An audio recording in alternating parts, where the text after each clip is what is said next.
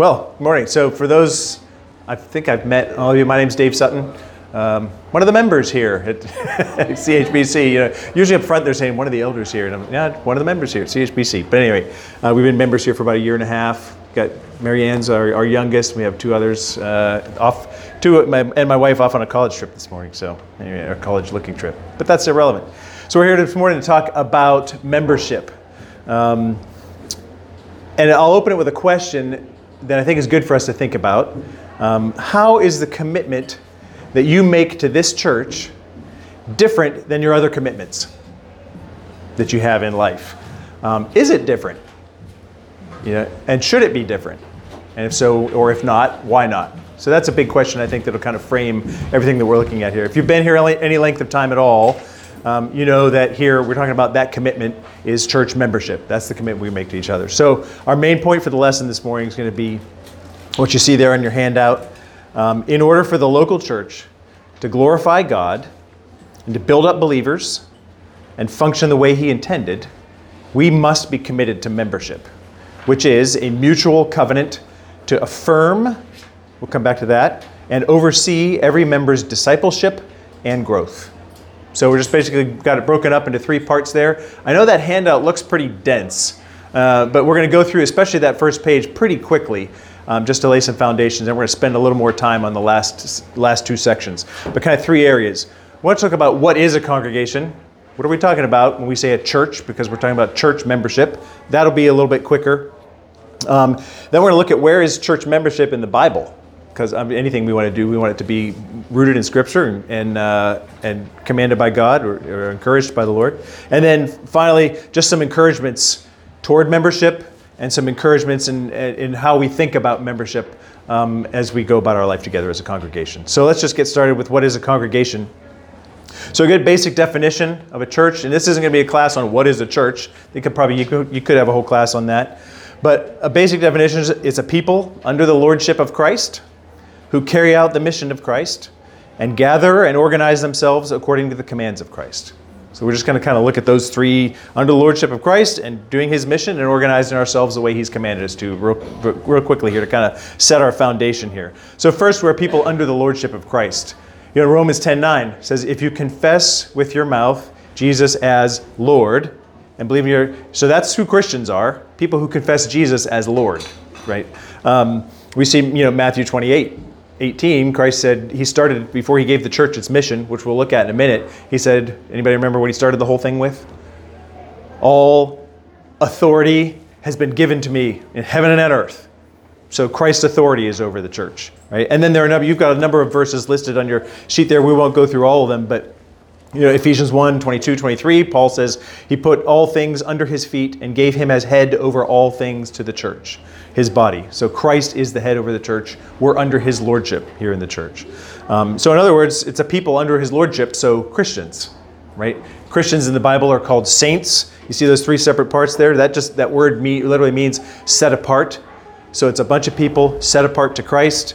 Ephesians 1, Philippians 1, Paul's constant to the saints. And that's not a particular bunch of holy people. That's Christians, people who have been set apart by the Holy Spirit.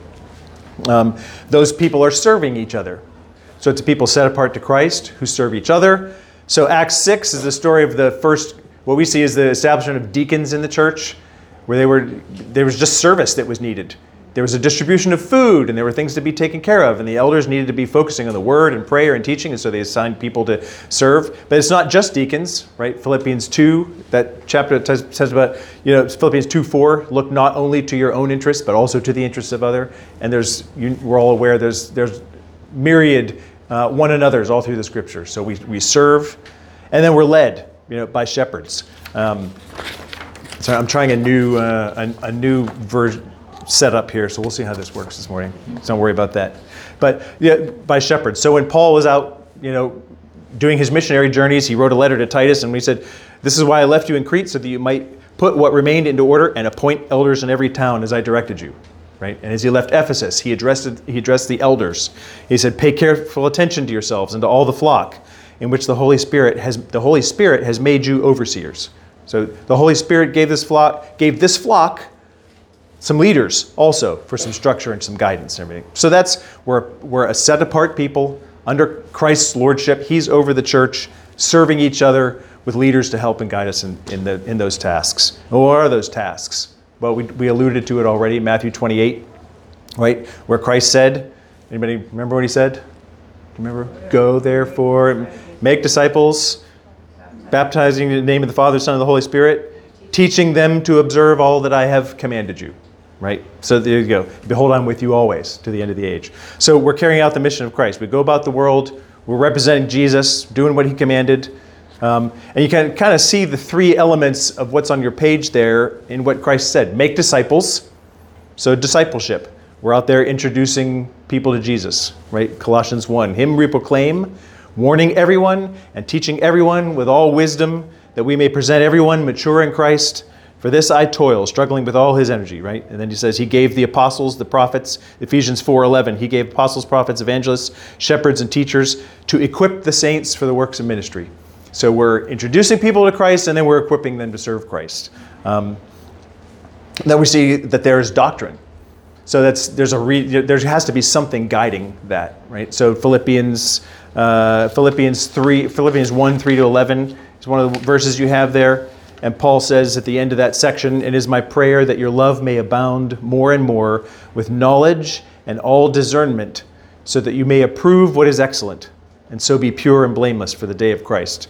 2 Corinthians 10, Paul says, "Our weapons are not fleshly, but they're spiritual weapons. They're not of the flesh. They have divine power to destroy strongholds.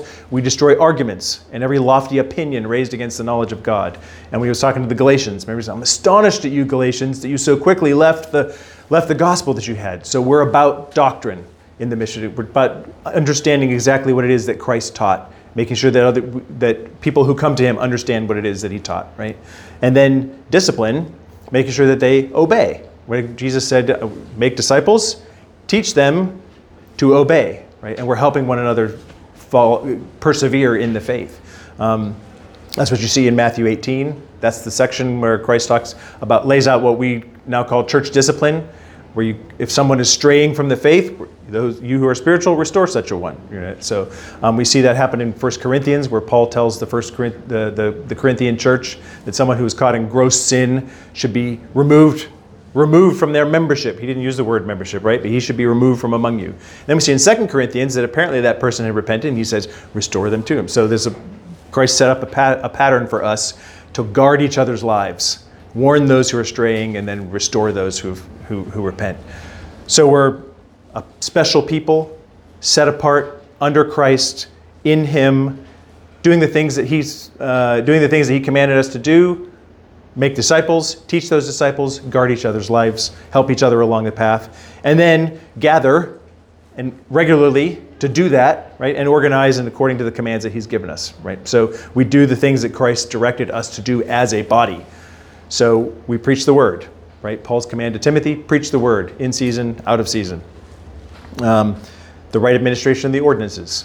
So we see Christ's command of the church to do this as often as you do it in remembrance of me. His command, obviously, we just saw in Matthew 28 to go and baptize disciples as we're making them, and then gather regularly, right? So Hebrews 10, 24, 25, I think everybody knows that. Let us consider how to stir one another up toward love and good works, not neglecting to meet together, as is the habit of some, but encouraging one another, and all the more as you see the day drawing near. So, and I think a good summary of that is Acts 2:42, where you see what the early church was doing. They devoted themselves to, see if I get the right order, because I didn't write it down, the apostles' teaching and fellowship and the breaking of bread and prayer, right? So they were devoted to those things together as a church. And you kind of see elements of all those things we've talked about. So that was a pretty fast kind of run through, but I think what I want to see here is that the church is not just a club. It's not another social organization. This is Christ's body, right? Remember in Ephesians 5 when Paul is talking about husbands and wives, and he says the husband is the head of the wife as Christ is the head of the church. And later on he says, and this is profound, but I'm talking about Christ and the church. So this is not just some other club. This is Christ's body. We're literally being built into a dwelling place for him. We see that in Ephesians 2:19. So then you are no longer strangers and aliens, But you are fellow citizens with the saints and members of the household of God, built on the foundation of the apostles and prophets, Christ Jesus himself being the cornerstone, in whom the whole structure, being joined together, grows into a holy temple in the Lord. In him you also are being built together into a dwelling place for God by the Spirit. So this is not just some club.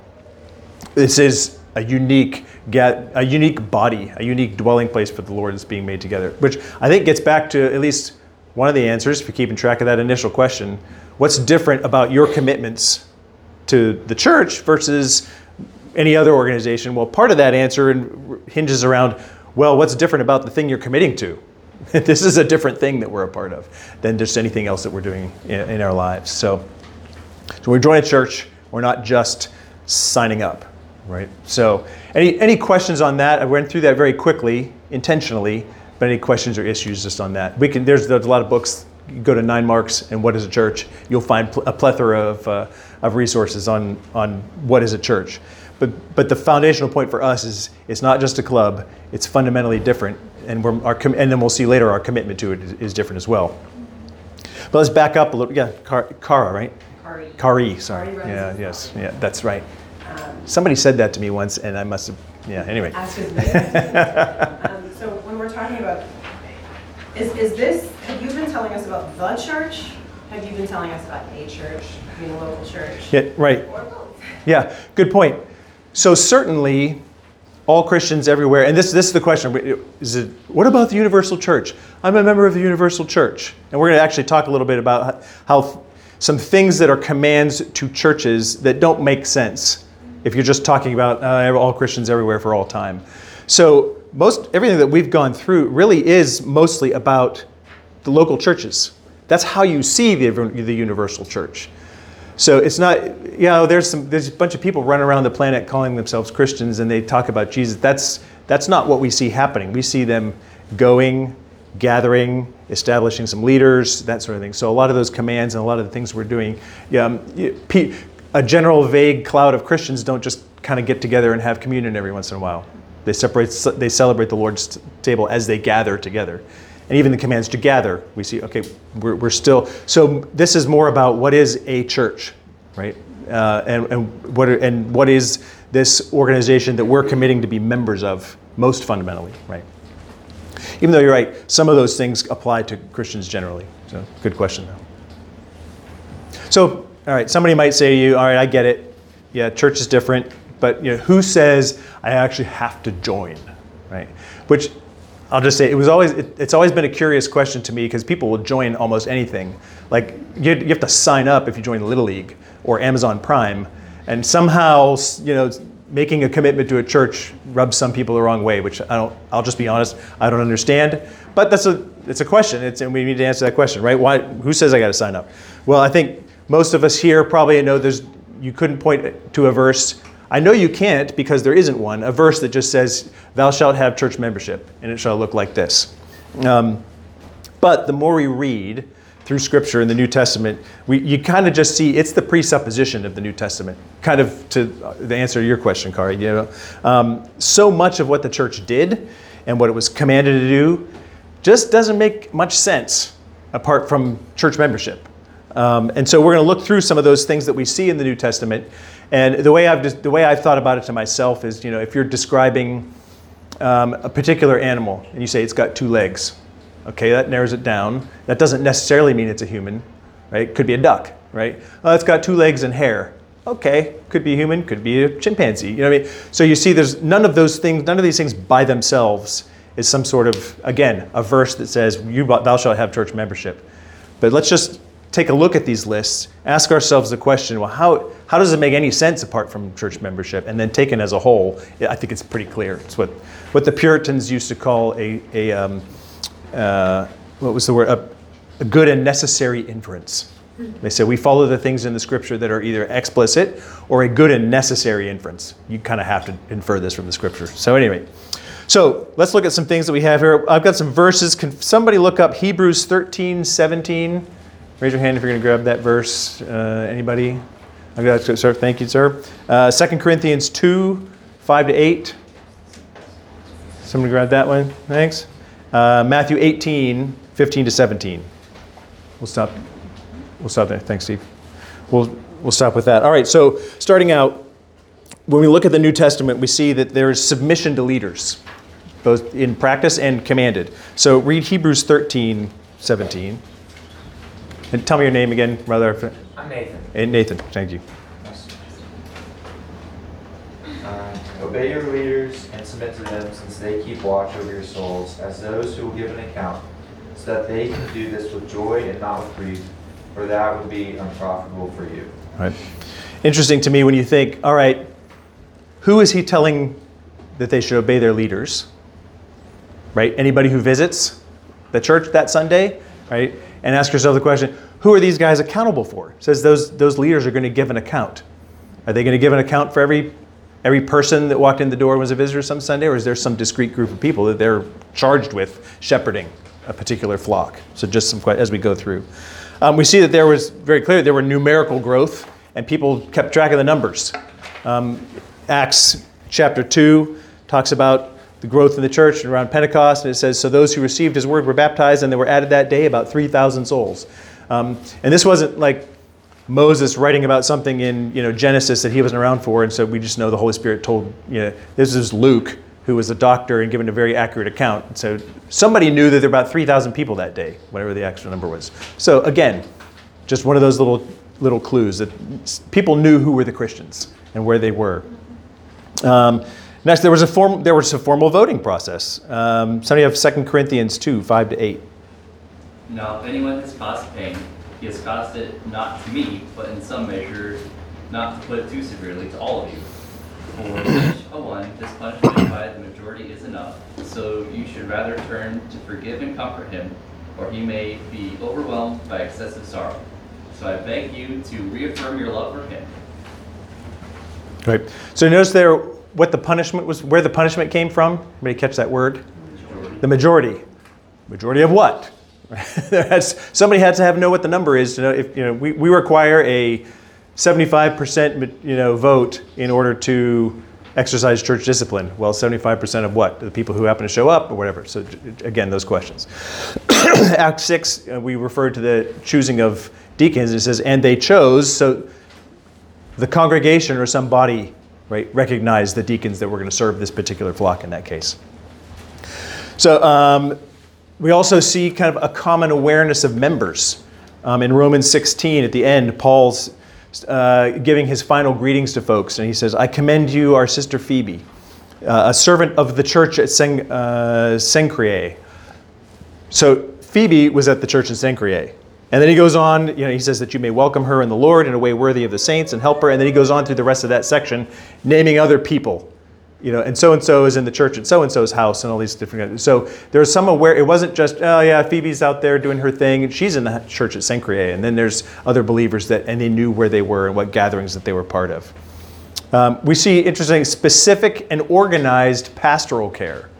We already talked about the fact that the need for the deacons being organized was that there was some sort of distribution of the food going on. Right, between the Hellenistic widows and the Jewish widows was going on. And here, the care of widows seemed to be another kind of formal thing that the church did. If you look in 1 Timothy, you don't have to turn there, but 1 Timothy 5, Paul is giving instructions to him about care of the widows. And he's saying, honor widows who are widows indeed. And then he's giving if they have family, teach the families to take care of them, because that you need to be taking care of your family. And then he starts talking about, and if she's too young, don't put her on the list. They keep a list. There's some enrollment on the widow's list. And then he actually says, let a widow be enrolled if she is not less than 60 years of age, having been the wife of one husband. And he gives these qualifications. He says, but refuse to enroll younger widows. So we see already an organization within a group of particular care and particular people who are on particular lists. In this case, the list of widows among the congregation's membership. We've already alluded to this, but we see discipline toward removal and restoration. That's always the aim. That's always the aim of church discipline, and that's a whole other lesson. But it's removal and restoration. But we see that process. Somebody had Matthew 18, 15 to 17. If your brother sins against you, go and tell him his fault between you and him alone. If he listens to you, you have gained your brother. But if he does not listen, take one or two others along with you, that every charge may be established by the evidence of 2 or 3 witnesses. If he refuses to listen to them, tell it to the church. And if he refuses to listen to the church, let him be to you as a Gentile and a tax collector. Truly, I say to you, whatever you bind on earth shall be bound in heaven, and whatever you loose on earth shall be loosed in heaven. Right. So did you notice who he's supposed to tell it to? The church. And I think that's a good one that gets to Kari's question. If the church everywhere in Scripture just means, well, we're part of the universal church, were you supposed to announce it to Christians everywhere? I mean, obviously not, right? You tell it to the church. There's some discrete body that's recognized that we tell that to. And then we already talked about Paul's instructions to the Corinthians about removing that member.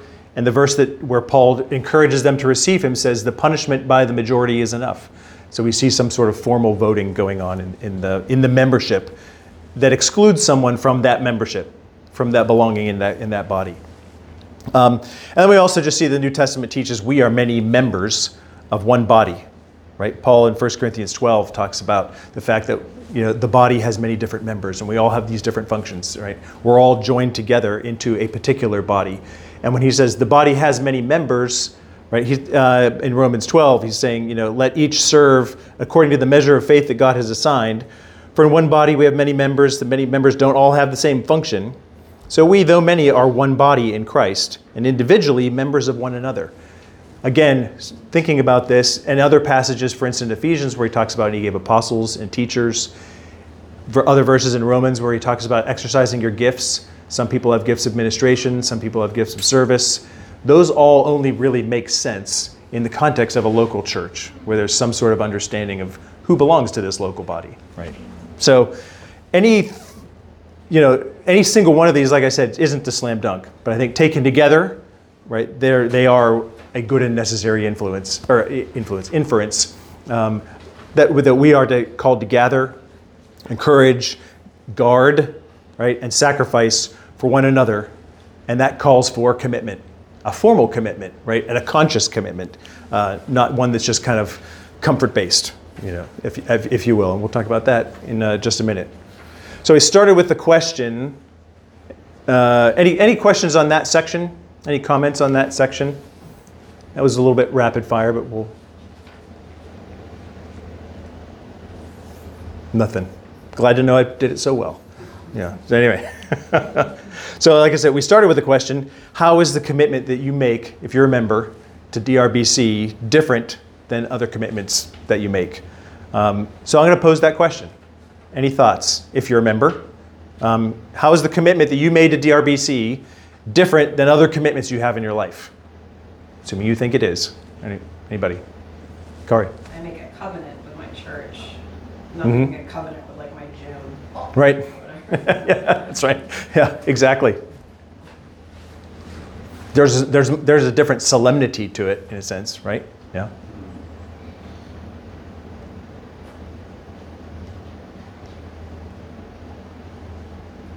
Anybody think of any other ways?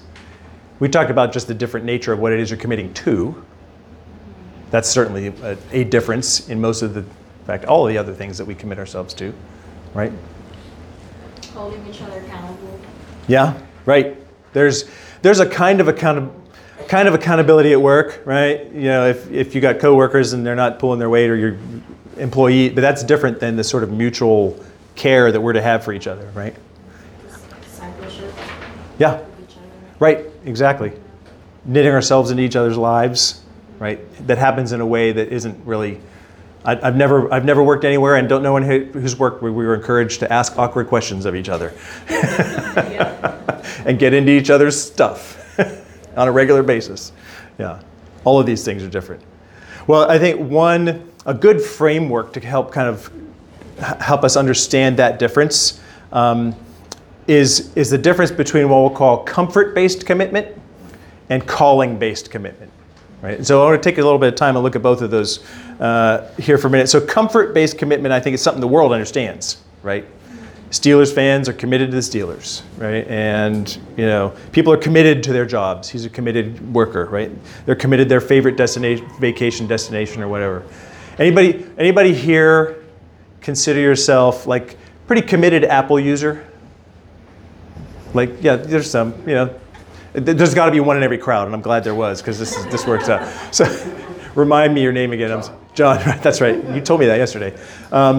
Why? Why are you committed to Apple? And I understand it's not in the same way you're committed to the church, but if you're a committed Apple user, why? How did that come about? Let's say I had first iPhone 3G, and from there it just felt like it was just so streamlined that I had to keep pursuing the next thing. All our stuff talks to each other. Yeah, exactly. Right. And our families, like relatives are on Apple, so we can share albums. And it's just so good, right? Yeah, it's so. And why are you people struggling with Android and Windows and everything? I can't understand, right?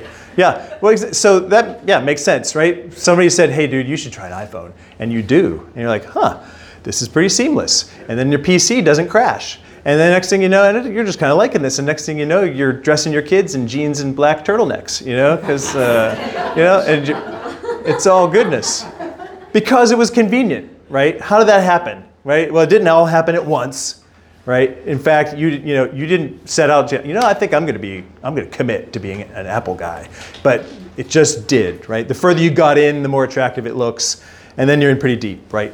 And so comfort-based commitment works for consumer products, right? And for a lot of Christians, that's how they think of the church. They had some friends in the area, and they recommended this church, and it had great music. And had a really good fun children's ministry and youth, and the cool and relatable pastor, right? So, and none of those are bad things, right? We have good music, and we have pretty good children's ministry, and we got cool and relatable pastors, so that's not bad. But great. So the church, and it was convenient, and they had a lot of parking. Maybe they started to go into a fellowship group, or they met some people that they really clicked with. Then the pastor kind of helped them through some personal problems. They got a real emotional connection to the church. And then maybe they joined, if the church even did that, right? But why? That wasn't a big moment, right? Because they're obviously committed. They're coming every week, so they're committed, right? But in that model, whether you're thinking about Apple or a church, right, their commitment was the similar kind of process. It was comfort-based. It was convenient, right? It might be more than that. But over time, they saw the church community meeting their needs, and so they got more comfortable there. And they got more comfortable, they began to commit more deeply. And so what happened was that they didn't so much commit as they became committed. And there's a difference between how we kind of fall into or develop our commitments to things that are important to us, and maybe they should be important to us, but things that we are called to be committed to as Christians and to be a part of. And so that's where we come into a calling-based commitment. So comfort-based is fine for your computer brand or your book club. But as Christians, we're commanded to love and care for each other, as we've been seeing in some of our passage here. So what I want to do is we're going to look at 3 statements about calling-based commitment, just kind of lay it out there, and then we'll contrast it to comfort-based, and I think that will flesh out what we're talking about here with kind of calling-based commitment. So the first one is that calling-based commitment tells the truth about what it means to be a Christian, right? And in particular, that we love each other. Comfort-based commitment, on the other hand, is at best kind of a half-truth about what it really means to be a Christian and to become part of the body of Christ. The New Testament does not treat us like consumers, right? Who need to become providers as they kind of commit a little bit more to the church, right? It assumes that to be a Christian is to be a provider to others of love and help and support to others. As we're able, certainly as we mature, we'll be better helpers. But that's not something that you can put off till later. We're all commanded to do that.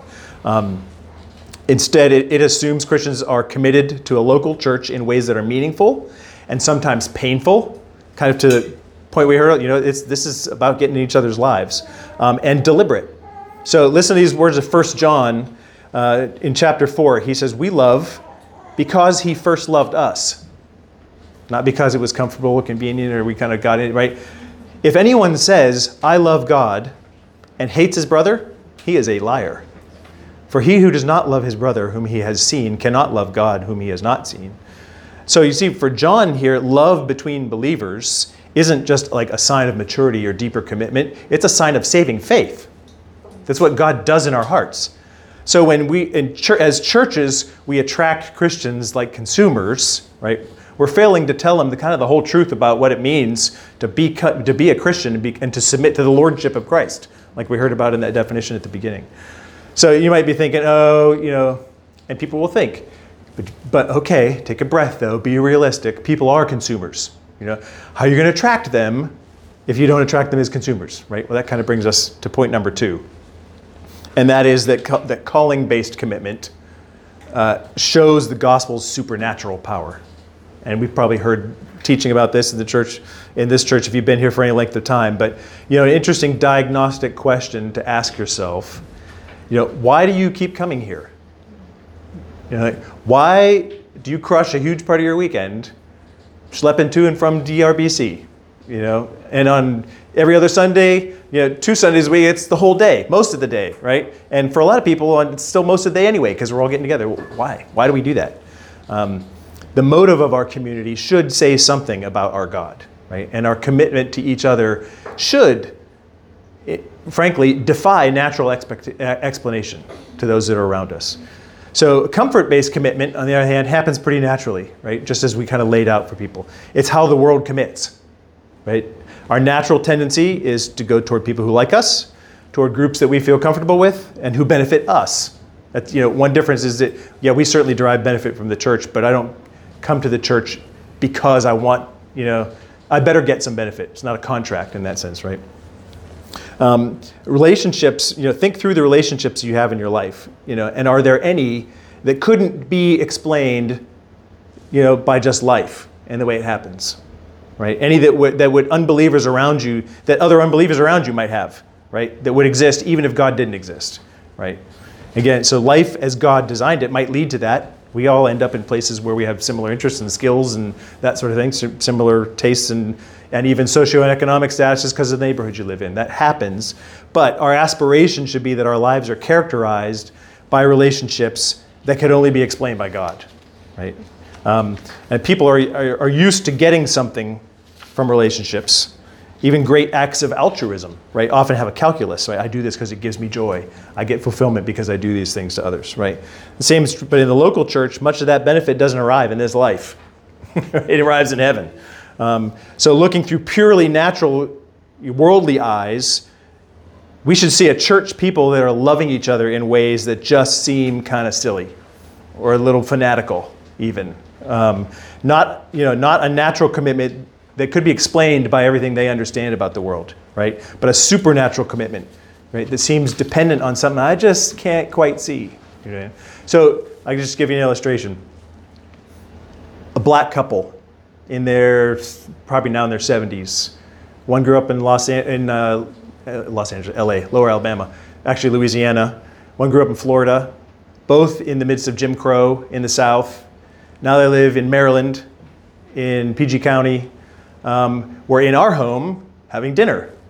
Me, white guy from Pittsburgh, in an executive job, why would that happen? How in the world would that ever happen in just life? You know what I mean? Except that they were fellow members with us at our previous church. And we got together and we love them, and we've learned so much from them. And trust they've learned something from us too. They've or at least been encouraged, right? But if somebody in the world saw the four of us getting together, that they would go, how'd you meet those people? So, and that should happen. There should be more and more of that. Just love for people. Why are you going over to this person's house and helping them? And why did you stay up till 2 a.m.? Because they're my brother and sister in Christ, and that there should be things that don't make sense to the world about our membership, and that's what comfort-based commitment really doesn't tell that whole truth. So, and then a third point that I think should encourage us to this kind of commitment is the fact that relationship thrives on that kind of commitment. So, and this was a really interesting. A friend at a previous church had a really interesting conversation with a college senior. And so she had visited the church as a freshman and liked the teaching, but was just put off by this membership thing. Seemed all freaked, sign here that you agree with the statement of faith, and it just kind of freaked her out. So felt kind of exclusive, felt a little demanding, felt a little intrusive. And what she wanted were authentic relationships, not a bunch of rules, right? So a few years passed, she showed up again and joined. Well, why? Well, and as it turns out, the thing that had offended her, membership, right, was actually an essential ingredient to the thing she was craving, which was authentic relationships. So she looked for churches that downplayed commitment. What do you think she got? Downplayed commitment, right? Convenience, comfort, if it works for me, that sort of thing, and just couldn't. But when she talked with her friends who went to churches where membership was a big deal, she heard about churches with the kind of community, which is exactly what she was wanting, because they were committed to that, and because it's worked by the Holy Spirit. Reference point just before this, right? It's supernatural. So, and that just makes sense. If the church appeals to you as a consumer, then you shouldn't be surprised if it's full of consumers. A lot of church growth stuff, and Nine Marks will say, what you win them with is what you win them to, and that's exactly right. And if you attract them as consumers, then you got to keep them as consumers, right? And so a consumerist church culture is not one that's hospitable for relationships, but a church that's built around membership, where you have committed to this body, you've covenanted with this body, is different, right? It requires that commitment up front.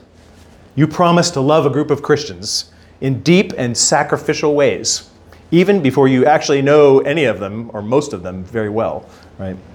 So our commitment isn't based on feelings of attachment or comfort or who helped me or any of that sort of thing. And again, it's not wrong if you love coming to this church because you were helped. So don't get the wrong idea. Those are all good things, but our commitment precedes that, is before all of that. Instead, it's a commitment we make simply because it's part of following Jesus. And somehow the Holy Spirit works in our hearts that I see this person over there and I just have kind of a love for them and a desire to know and help them that I would never have. It was just some random guy on the street, kind of thing. So that's all bound up in church members. So in the end, church membership isn't just some administrative thing that we have to get right? It actually matters to a number of different things, and that's kind of what we'll wrap up with here. So could somebody look up Ephesians 3:10? I'll just assume somebody's going to get that. And then John 13, 34 and 35.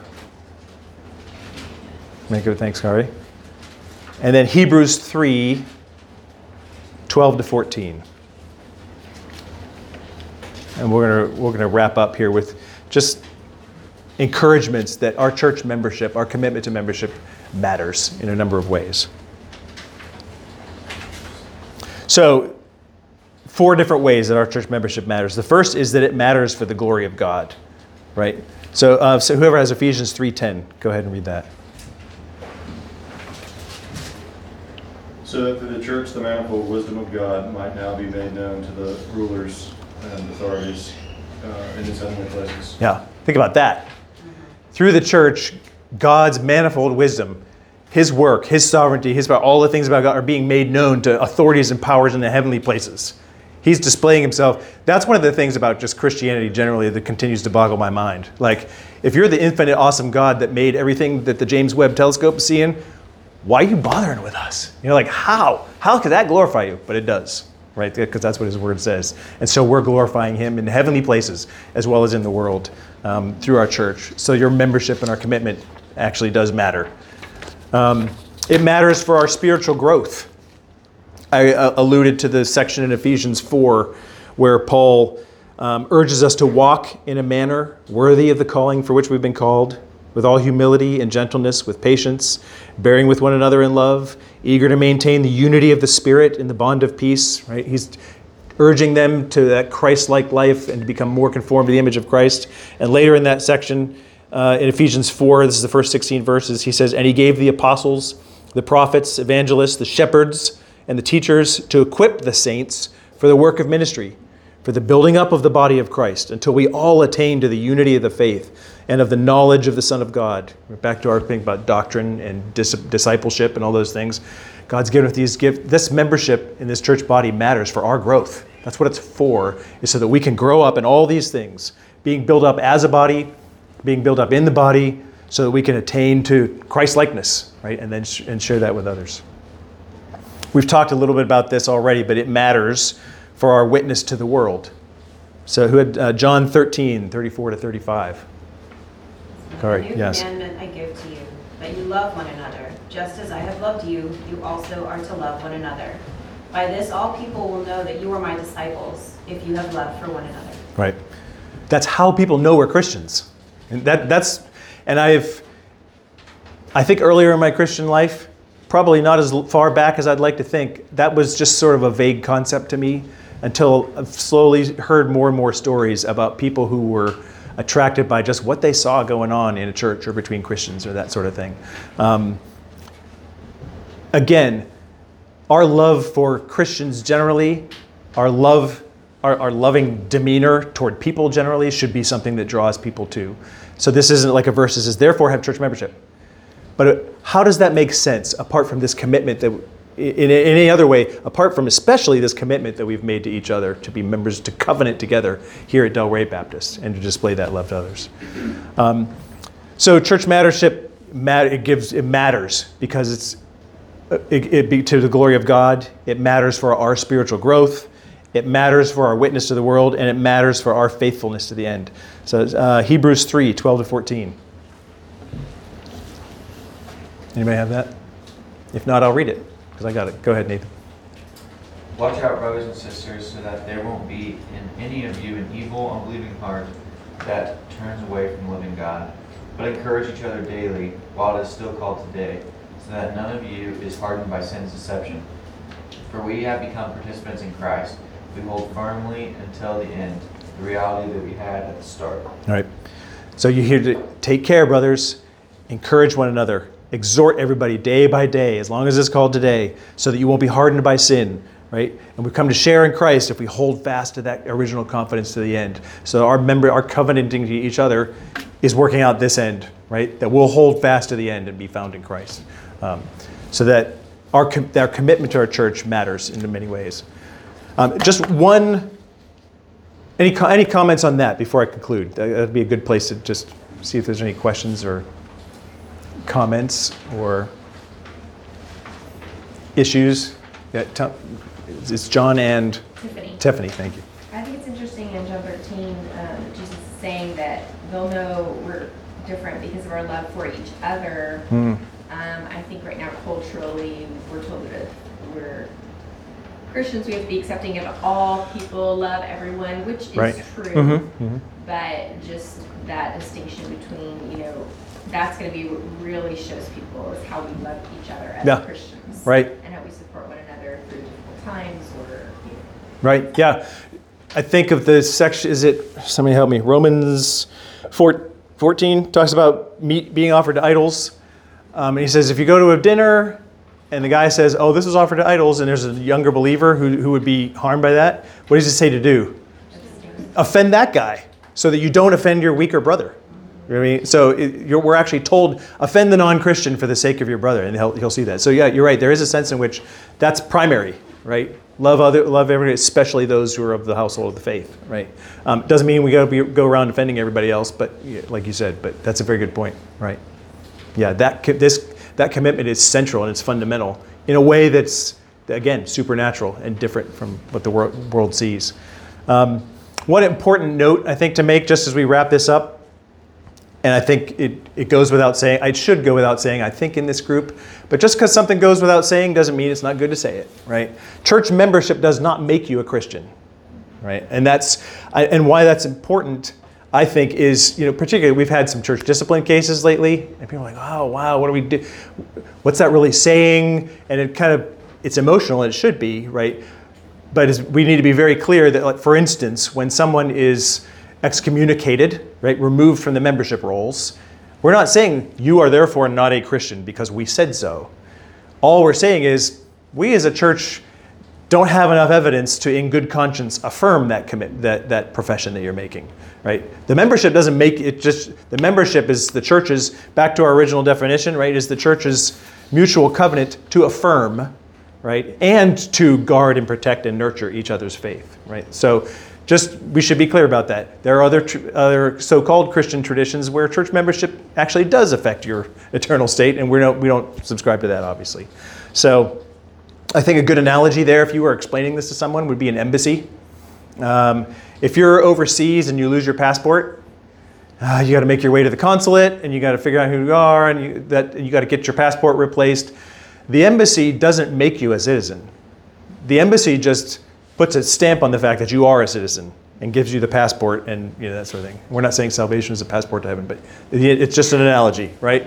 But that's helped me just explain it to folks who have questions about that. No, this isn't. You're not making you a Christian. We're just, we're giving our stamp to the fact that, as far as we can tell, you're a believer, right? And if we see danger in your life or evidence that's not the case, we're going to reach in and address that with the goal of restoring you to that walk, sort of thing. So I think just to wrap it up, we'll say if we're a Christian and we think, I got this, right? I just do church in the field. And I don't need a formal structure. I'm a member of the universal church, right? Things like that. I think at best, we're misinterpreting everything that Christ in fact does when he saves us and makes us part of his body, makes us alive, builds us up together as a dwelling place for him. I think more seriously, we are failing to dwell in the safety and in the strength and the joy of God's provision for us, which he's designed, right? To grow us, to cheer us, and to help us persevere to the end, right? So don't be committed to DRBC just out of comfort, although we'd all like to be comfortable here, right? Church members, any questions, comments? Any discussions anybody has had or arguments that somebody's gotten from someone who kind of thinks this whole church membership thing is a little weird?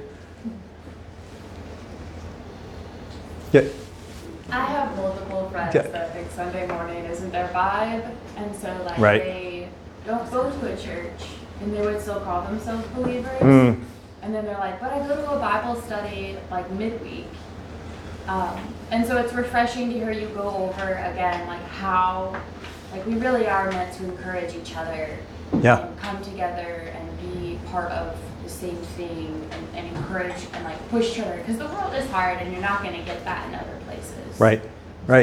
No, that's a very good point. And I think the commitment aspect of that is important too, because I go to a midweek and I get encouraged and I encourage other people and I hear doctrine because it's a Bible study, sort of thing. That's different than committing yourself to a particular body of believers to help, sacrifice for, give to, regardless of who they are or whether you even know them that well, because they're part of that local body of Christ. Yeah, you're exactly right. That's a good point. To remind me your name again, I'm sorry. Chris, that's right. That's right.